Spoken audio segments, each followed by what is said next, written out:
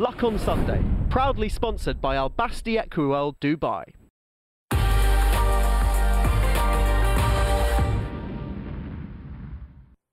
And the first subject is the levy yield, which yielded better results than initially expected, Maddy, but it came with one or two warnings. Yeah, so 99 million, which was higher than was forecast. But while the gross profits were significantly up, turnover was down. Julie Harrington reacting, saying that, you know, a lot of this is going to be impacted by the white paper and the affordability checks and how stringently they're enforced. There's still a grey area over that. We're still figuring out what exactly that's going to mean in the coming months, I know.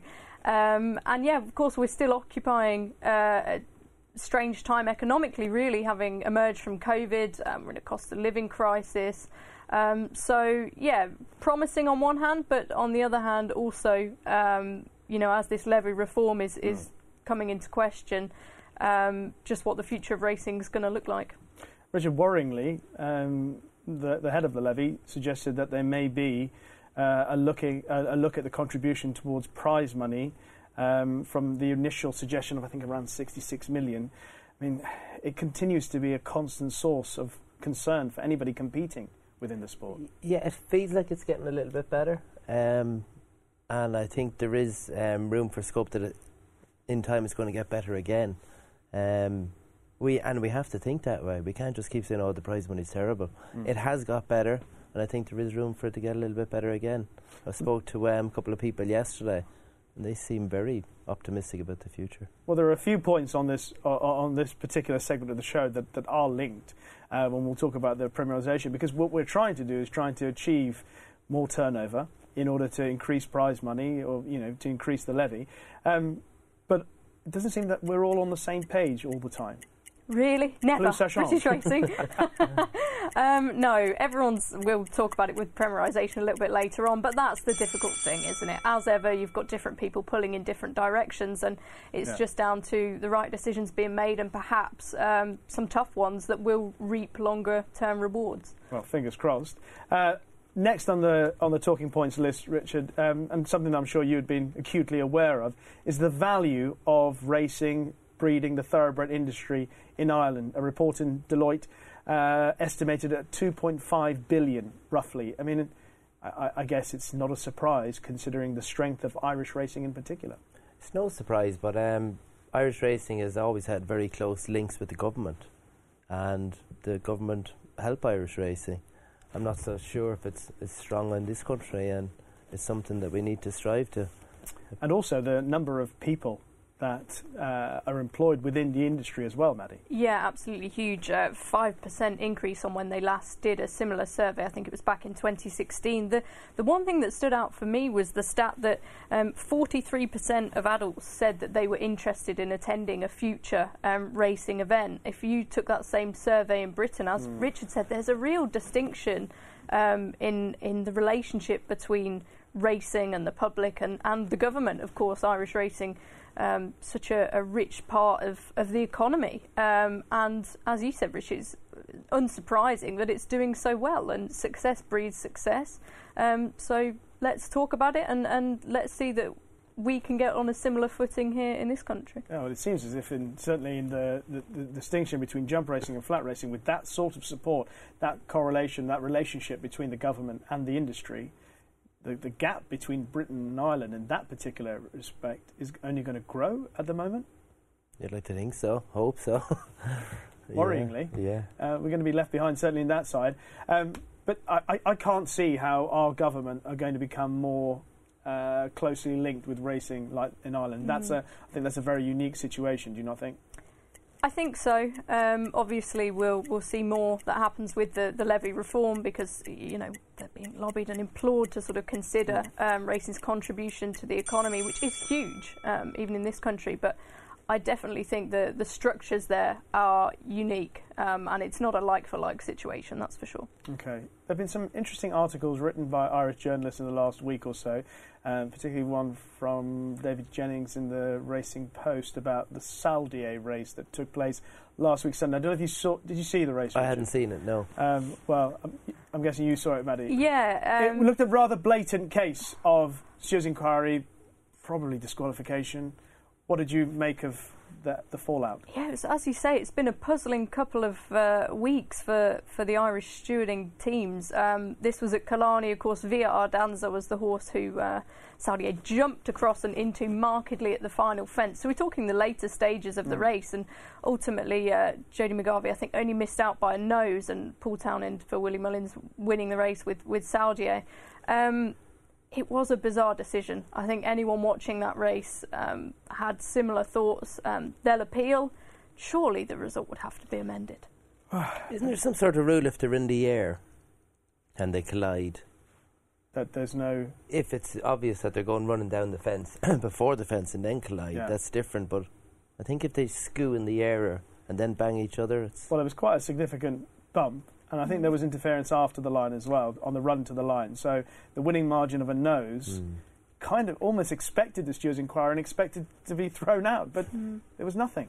Obviously, and you mentioned issues with the Irish stewards at the moment. There was the Rachel Blackmore incident on the Friday, which was a bit puzzling, to say the least. I think this is the thing, isn't it? When we talk about stewarding, all most people want is a clear line to know where they stand. Consistency. And it doesn't seem like there's been consistency with these decisions.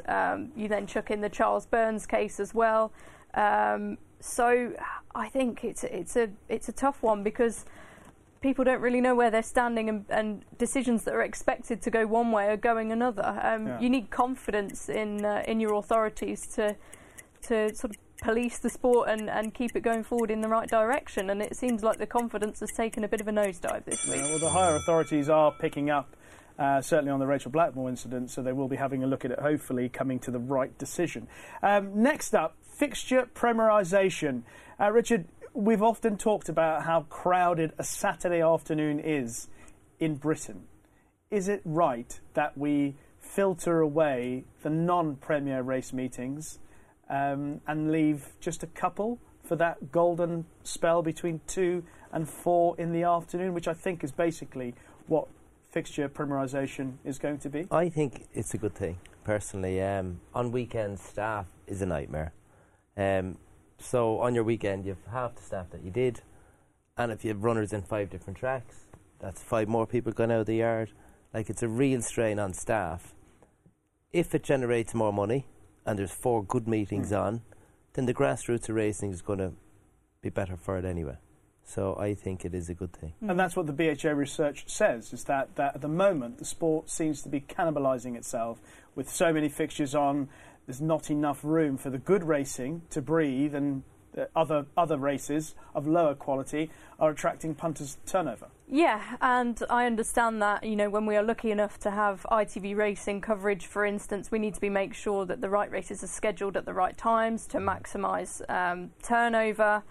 But as we've said, this sort of concept of taking a step back in the short term and some people suffering for a potential benefit in the long term, it's not going to be a situation that everyone's happy with, and those smaller independent racecourses are going to struggle. The one thing I'd say interesting about moving these times is some of those meetings are probably going to be moved to twilight meetings. You know, even looking at something like the Sunday series now, I know trainers find it quite difficult, don't they, to have staff out late on a Sunday, and that can be quite challenging as well. But yeah, I'd like to see some more data and some more hard facts around why they think this is such a good idea and exactly what the profit margins are going to be on implementing it, because the smaller courses are asking for some financial benefits, if you like, if their fixtures are taken out of control for 2 years, and it's all just getting a bit messy. Well, we had Bill Farnsworth at Musselburgh, we've had Pat Masterson at Newton Abbot, I think Chester have also spoken out against it. James Sanderson was saying the other day there's the possibility of legal action, which... But everyone says there's too much racing. But that's so they finally bring it down. They're still not happy. Someone has to take control. Yeah. I mean, you know. that's ultimately where I'm Yeah. saying. I'm saying, you know, we keep talking about it. We kind of all agree, generally, 90% or more think that there's too much racing. There's not enough to go around. There needs to be someone somewhere biting the bullet and saying, look, Like okay. Tuesday have 1 meeting and Saturday have 9 meetings. It doesn't make sense. And we've had discussions, going slightly off piece here, but about the jump season and jockeys not having enough of a break and things like that as well. We just need to get more control over the fixture list ultimately, don't we? And this Premierisation, who's to say that moving these fixtures times is actually going to make things easier in that way? So many challenges in this sport of horse racing. It'll never stop. Next one, Maddy, and this is one for you. Epsom Gallops morning. You've got your view on maybe opening it up to a few more people outside of the regulars. Yeah, I think I was inspired by how well Newmarket Open Weekend and Lambourne Open Weekend did in this front. Such a success story of inviting, racing fans into the inner sanctum, really.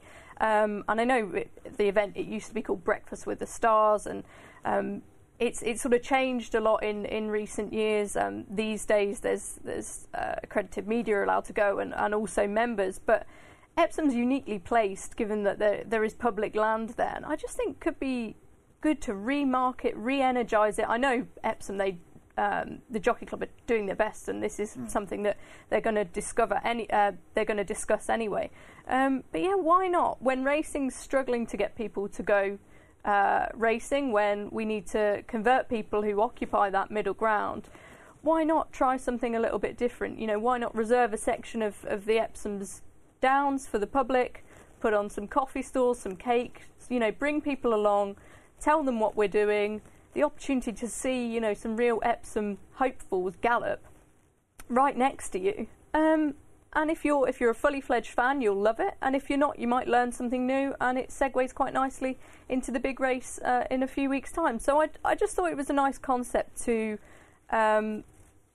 we need the support to do it, and you need the horses to be out the track and working. And I understand it's difficult to promote that when you don't know who's going to turn up. But I thought, given the challenges that racing's facing at the moment, it's just a really nice opportunity to actually open our doors and go, here's what we're all about, here's what we're doing, and come and see us. I think it's pretty obvious, isn't it, Richard? It's a very good idea. I mean, why not open it up to the public? If Old Trafford said anyone wants to come watch them train next week, there'd be 20,000 people there like a shot. There's an awful lot of racing people. The open day is a really special place in Lambourne. A lot of people come in that had no interest in horses. All of a sudden they're a racehorse owner. Yeah. We need more days like that. Okay, well, as we're focusing on Epsom, we can have a look at the Derby picture now. We can talk about all the horses that are potentially lined up. Will's spoken about Military Order this morning. We've spoken about the Foxes, Passenger, etc. I'll start with you, Richard. Your ride in the Derby would be? Definitely Aidan O'Brien's horse, Augusta Rodin. Really? Yeah. Really? Man, he's a really good horse. You don't become a bad horse overnight. He's a really good horse. One blip in the Guineas. There's certain ways of saying really. Like I went really, and Maddy went really. So, Maddy, please. No, it's not that. I mean, it's Aidan O'Brien. You're never going to discount him, but I find it, and it speaks volumes, just how much confidence there is in the camp and out of the camp in this horse. And I guess, one run didn't go to plan, clearly, but it's going to be totally different to what he faced last year, and I think he's very short at the top of the market, considering we've not seen him. But I guess we know he has that quality, and coming from a jockey's perspective, you'd rather it's that. Not like he never ran, and his first run was in the Guineas, so we don't know. Always only talking horse. Yeah. This horse has proven himself. Okay. And Aidan has known over the years, just because you run one bad trial, they're there for trials, get the fizziness out of them, the freshness. Okay.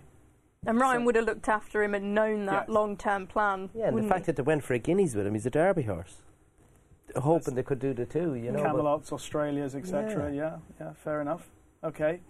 Really? Maddy, really? What would be your choice? I've been telling people I've had too many bets in the race already, so I've had 3. One's gone down the wayside, Passenger, and then Waipiro, who, before he ran behind Military Order, I thought he was a nice horse.